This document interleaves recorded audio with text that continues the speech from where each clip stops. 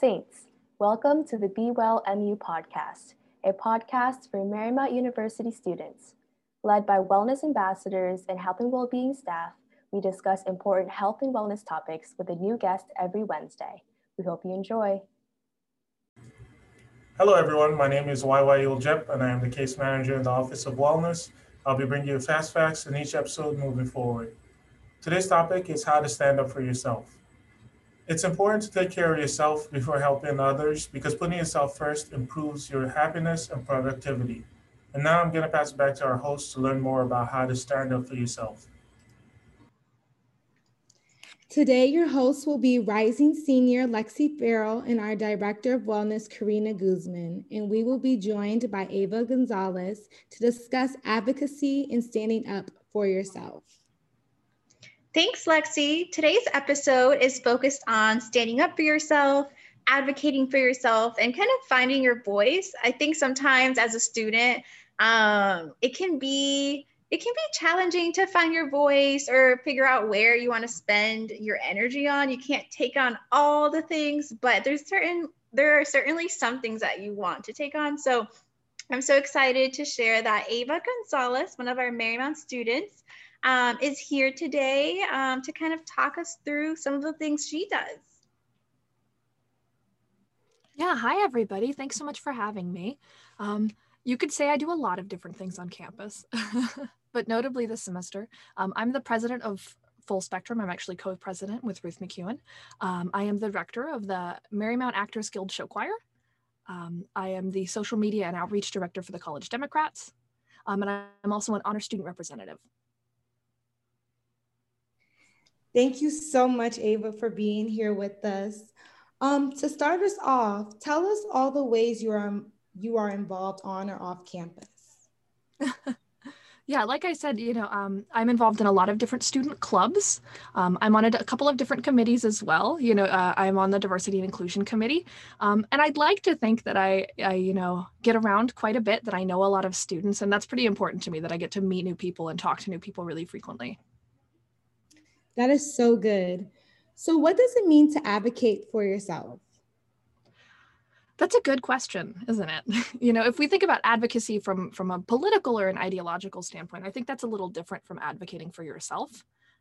And the way that I'd best put it is that when you advocate for yourself, you're putting your own needs and interests first, which is kind of difficult to put into mind because I feel like a lot of us, especially from a religious standpoint, are very much taught to put other people's interests before your own, because it's seen as selfless, and you want to be generous and kind. But there's also nothing wrong with thinking about yourself and what's best for you. And I think that's a major part of advocating for yourself, is putting yourself first and thinking about your needs. Yeah, so you're a strong leader on our campus, and I think many of us look up to you. How did you find your voice at MU? At Marymount specifically, it's kind of tricky to say, honestly.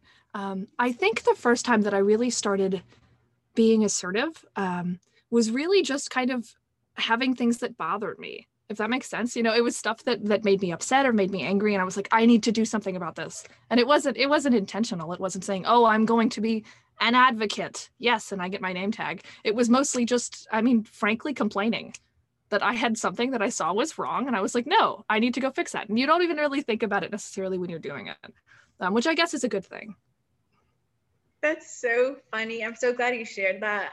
I do feel like sometimes when people are looking to maybe pursue a path in advocacy work, or just feeling like they want to change the direction that they're in, maybe like confidence or what they speak up about, it feels like, like this daunting thing, like, how do I start? Where do I go? But I love what you said. You were just annoyed at things, or you're like, this needs to change. So that is really funny, and I feel like really relatable.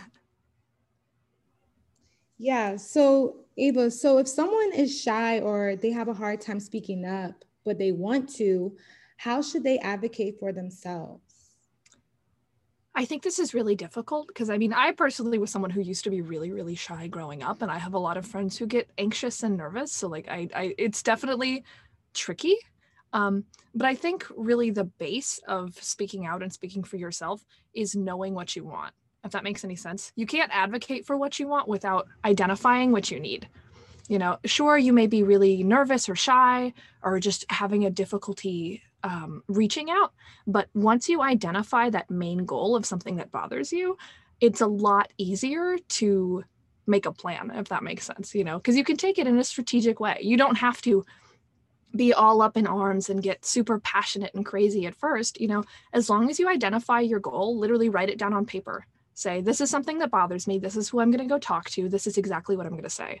You can think of it exactly like that.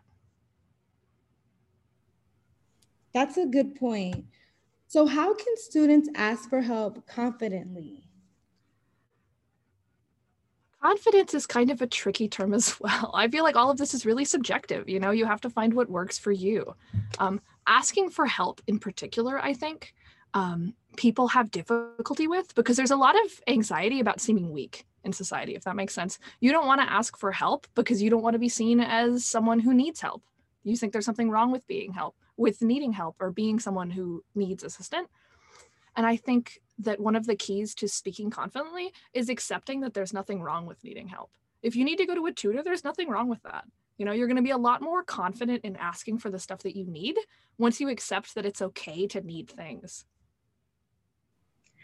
Yes, I love that you said that. I also quickly wanted to add, sometimes I feel like people or students or people can be intimidated by the process too, or not act as confidently because they're scared of like an answer that's like no, or like that's a shut off kind of thing. So I'm thinking of an example like advocating for yourself in the workplace or in a new job, and you're worried that if you ask for that, or whatever that thing may be, someone might say no. And it's like, no is actually, it's not the worst thing that can happen. And it's not as scary. I think as we unpack that, like, why are we so intimidated by that? That can help us in our journey to like map out, like you said earlier, our plan to advocate for ourselves. Yeah, exactly. There's nothing wrong with getting a no as a response.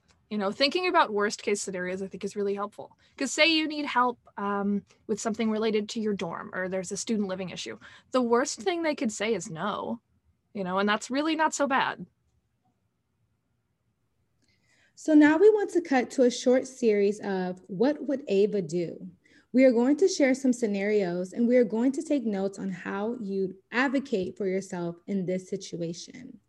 So the first scenario is, your professor's syllabus says computers are not allowed during lectures, but that's how you best take notes. Due to this, you are falling behind in class. What would Ava do? As simple as it sounds, just email them. People get really caught up in a lot of the details that they're like, oh, what would they say? Don't even think about it. Email them directly with what your issue is. Say, hi, professor. I know that computers are not allowed during your lectures as per your syllabus, but I really prefer working on a laptop to take notes. Is there any way you could make an exception? There's nothing wrong with that. And especially at a school like Marymount, professors are not the villains. They're not here to hurt you. In fact, they're getting paid to help you learn, and they're going to do everything in their power to help you learn better. Most of the professors that I know are parents. They're good friends. They understand. And a lot of the times those hard and fast rules of things like no computers, no cell phones are really just meant to be guidelines, that they have a lot of wiggle room. So in this context, I say just email, just reach out. There are people too, Absolutely. I agree, Ava. So you're at a restaurant and your receipt has 2 additional dishes that you did not order. What would Ava do? This happens to me constantly and all the time, and I don't know why. But in this context, you can just be super polite. You don't have to be crazy. You don't have to be all up in arms. You can just say, hi, excuse me, I did not remember ordering these 2 dishes. And most of the time, the waiter or waitress is going to say, oh my gosh, I'm so sorry. It's probably just a mistake in the computer system, or it's the wrong receipt. A lot of this stuff isn't meant to be malicious. I've waited tables for plenty of years, and I know for a fact that I definitely overcharged people on tons of occasions. So, just be kind, just be nice, and just say, hey, excuse me. You don't have to go crazy. You can just say, hey, there's something wrong. There's nothing wrong or rude about pointing out a mistake. So is there any on campus that can help improve student advocacy skills, or any other campus resources you like to share? Yeah, there's a lot of different resources on campus, like a lot. Literally just look in the BARC. They run a training basically every other week. And it's people who are really passionate about public speaking, who are passionate about a particular advocacy issue, who are calling for students and they say, hey, come, we're doing a workshop on speaking up for yourself, or we're doing a workshop on this topic or that topic. There's a lot of people, you just have to look for them, so obviously offices like the Office of Wellness, Office of Ministry and Spiritual Life, not to plug or anything, the Counseling Center, everybody is here to help. And especially don't forget that faculty and staff are here for you too. They love this university, that's why they work here, and they're really passionate about helping students, so. And that concludes our podcast today. Thank you so much for joining us. We post a new podcast every Wednesday. Next week, we will be talking about consent in healthy relationships. Be sure to email us to submit any stories or comments related to the topic by emailing us at bewell@marymount.edu.